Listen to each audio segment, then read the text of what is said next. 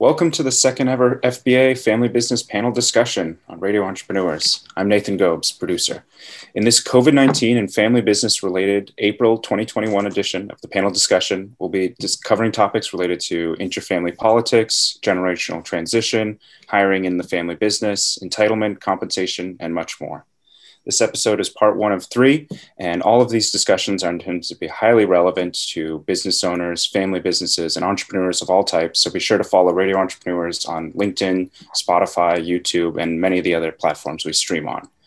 First, I'd like to introduce our first panelist, a longtime supporter of Radio Entrepreneurs and frequent guest on our show, Rich Hershen. Rich is a partner at Gray Gray, a regional CPA firm located in Canton, Massachusetts. Rich provides expert guidance for business in tax strategy, compliance, audits, reviews, and complications of financial statements, revenue recognition procedures, strategic planning, management reporting, and analysis. Next on our panel is Stephen Wilchins, a founding partner and attorney at Wilchins, Cosentino, and Novans, with over 42 years of experience serving businesses and estate planning needs of families, individuals, and owners of large, closely held businesses. Stephen has also co-founded several businesses himself and currently serves on 7 privately held boards in several different industries. And our third panelist for this segment is Roberta Sidney, a second-generation family business person and president of Sidney Associates. Roberta serves on the boards of Plaxall Inc., a family real estate business in its 3rd generation, where she chairs the compensation committee and serves on its governance committee. She also serves on the board of Azalea LLC in its 2nd generation and has vast experience in many other organizations in a wide variety of industries. Welcome, Rich, Stephen, and Roberta. Welcome. And finally, I'd like to introduce the panel's moderator, Radio Entrepreneurs host and president of Mage LLC, Jeffrey Davis. Jeffrey is regularly called upon by his clients, contacts, and the media as a resource on change, strategy, and managing the challenges faced by entrepreneurs, leaders, and family business owners trying to succeed in today's shifting world. Welcome, Jeffrey, and I'll hand the conversation over to you. Thank you very much. And I don't want to offend anyone. I haven't been the president in about 20 years. That's Jonathan Friedman. I'm the CEO. So I just in case Jonathan. Apologies, Jonathan. I don't want him to think I'm taking his position. So that would be a transition by decree. I think this is a great panel, a lot of experience on this panel. I want to start off, with something that I'll even quote somebody. I worked for many years with Bob Rosenfield of J&J Phillips, a great business, built a great company. And he used to talk to me about wanting to run a meritocracy, and not just an entitlement business. And so I want to ask all of you your opinions about how does someone earn their stripes in a family business? That's where I'd like to start, because I think that's important. Not everybody understands that. And I don't know who wants to take that first. It's a free-for-all to start. Sure, I'll kick off if you like. Great. Great to be here with all of you today, and thank you so much for asking me. I think who you promote and who gets rewarded is extremely important to any organization, whether it's a family business or a social enterprise. And culture is the DNA of the organization. So it is extremely important, whether it's a family member or a non-family member, that there are rules of the road and rules of engagement when it comes to access to employment and access to development and promotional opportunities. So that's the first thing that I would say is earning your stripes, especially if your last name is the same last name as the founder or the company or the family that owns and controls the enterprise. It's critically important that it not be a made up job for sonny or daughter or cousin or whomever, that it be a real job with real skills and real needs, and that you, as the potential person who's coming in to take that role or move up in that role, that you have the skills or have the opportunity to demonstrate that you have the skills to take that on. Right. I think what's very important is that it's important not to have different classes between a family business and family members and non-family members. And I think one way to establish that is right up front and setting up some type of employment policy with the family and what the clear expectations are of family members if they come into the business. And they should be treated the same way. Their expectations, their compensation, the rules should be adhered to the same, whether you're a family member or non-family member. Yeah, I agree with both of you and think that it's key. I mean, I think a family member or non-family member should be treated like an employee, and they need to earn their way up and provide good work to the company and be accountable and do all the things that would earn them the promotion. And that's it. They should be earning their way through the company, not just entitled to it because they have the last name of the owner. Right. I think the earning is important because, I without naming people this time, and I once had a family member that said to me, I need to run this company. And I said, why? And they said, because my name's on the door. And I went, well, that's not necessarily a criteria for the whole thing.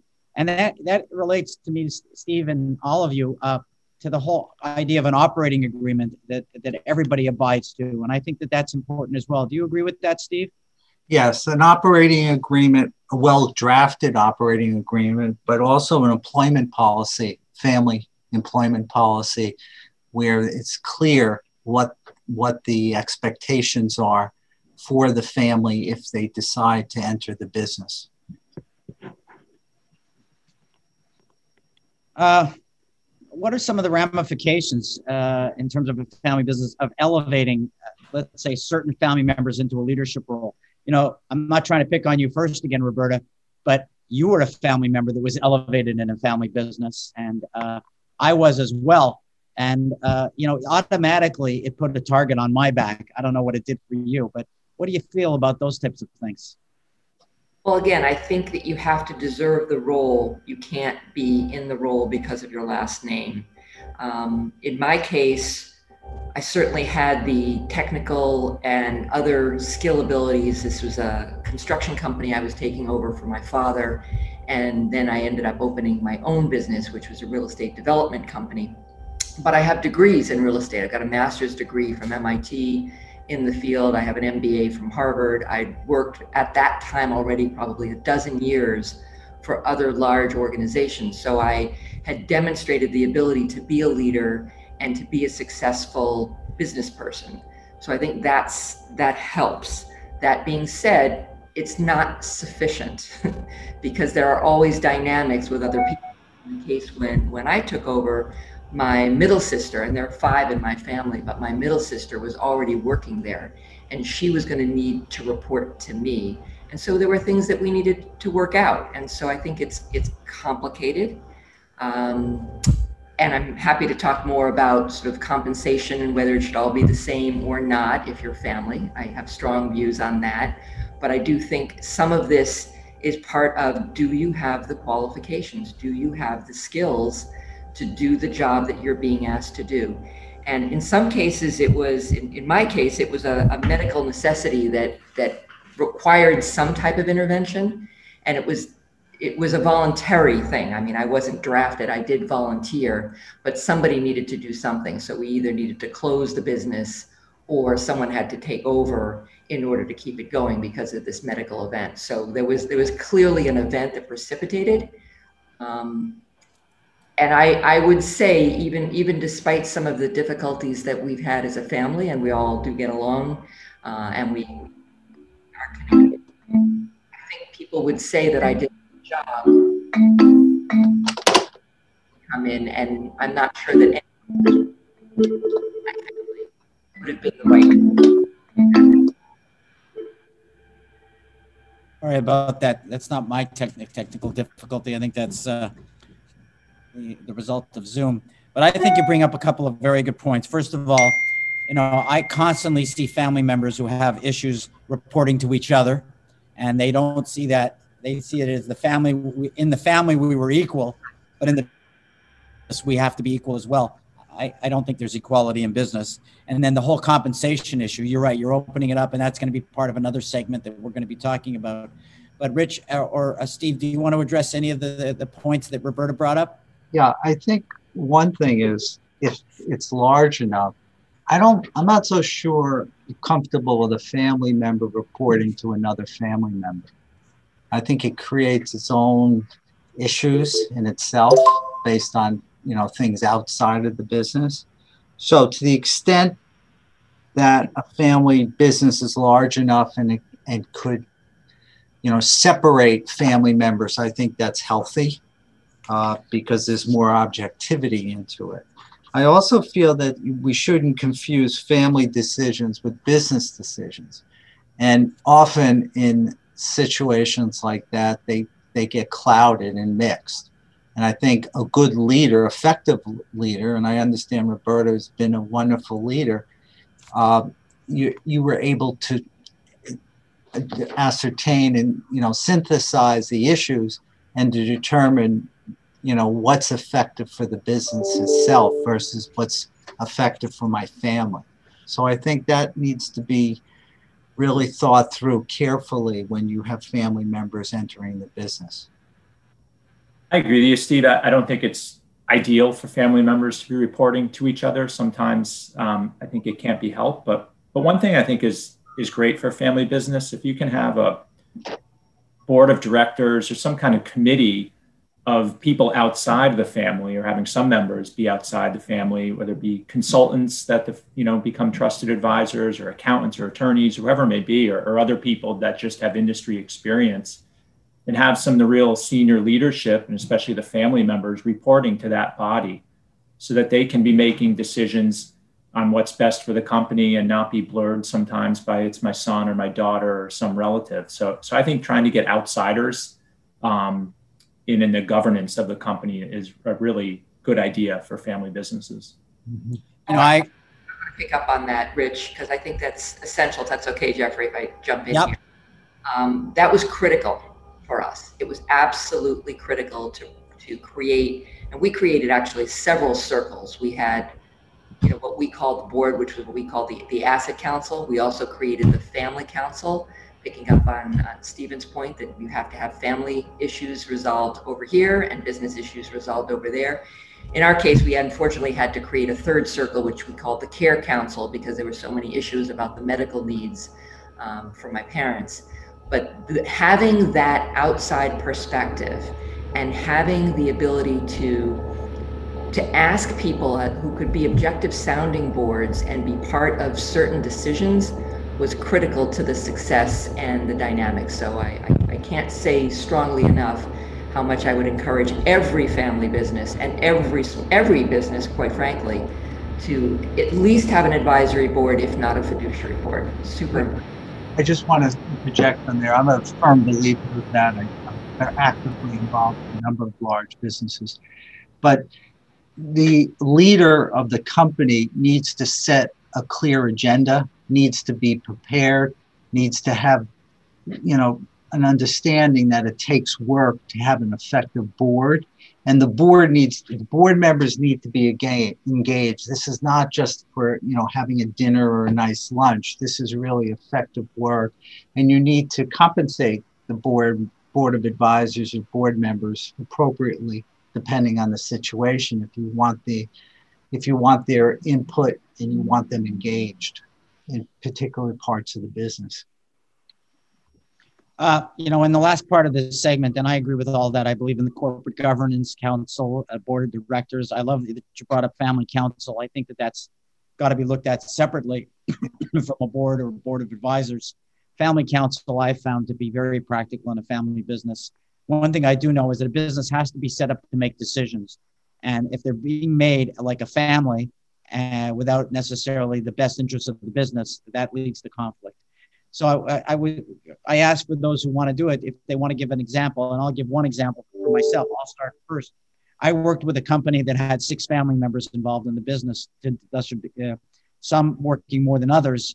And they went to a particular point where they had lost about 70% of the revenue of the business, and they could not make a decision as a family. Everything was sort of a split decision. So everything was a stalemate. And creating that board of directors, board of advisors for that company with a voting process where there were vote breakers involved in the process, I found to be very helpful for the company, and it really helped them to move things along. It did create some family strife, but there was family strife before. So it was just a different type of strife. So I don't know if anybody else wants to add any other examples in the limited time that we have. Yeah, I'll add something. So what was interesting is I sat on the board of a client. It was a distributor, a large construction distribution company. And there were family members in the business, but the board realized that the president and family member really couldn't take the company to the next level. And as the board, it took us a year and a half to convince the owner that it would be right to sell. And it so happened there was some roll-ups in the industry, and we were able to convince the board member, the owner, to sell. And it took a long time, even though his son and his daughter were on the payroll and there was opportunities. What happened was he made more money from the roll-up after he sold from this private equity company that bought the company. So, forever he's thankful when he looks back that he made the decision to sell the company, which was fabulous. So it was great for the family. Yeah, I'll give an example from my own experience. So I can tell you in my family's business, we had similar decisions to make at certain times. And one of them was about selling a certain building. So you just made me think of this when you mentioned that, Stephen. And so what we did was we engaged, using our outside directors, engaged with them to kind of help run the process so that it would be above the board, transparent, no questions about, oh, you're putting your thumb on the scale, or you're somehow manipulating the numbers. And it made for a much smoother process because, again, they were objective. They were not benefiting one way or the other. And so it really smoothed out what could have been a very contentious conversation, or conversations, plural. Right. Any closing comments from anyone on this segment? No. Nathan? Thank you, everyone. That was a really great conversation, and we look forward to more comments in parts 2 and 3. Links to the other parts will be included in the video description below, or if you're listening to the podcast, make sure you have subscribed so that you can catch the next segments when they go live. We'll be back with more of this panel discussion on Radio Entrepreneurs.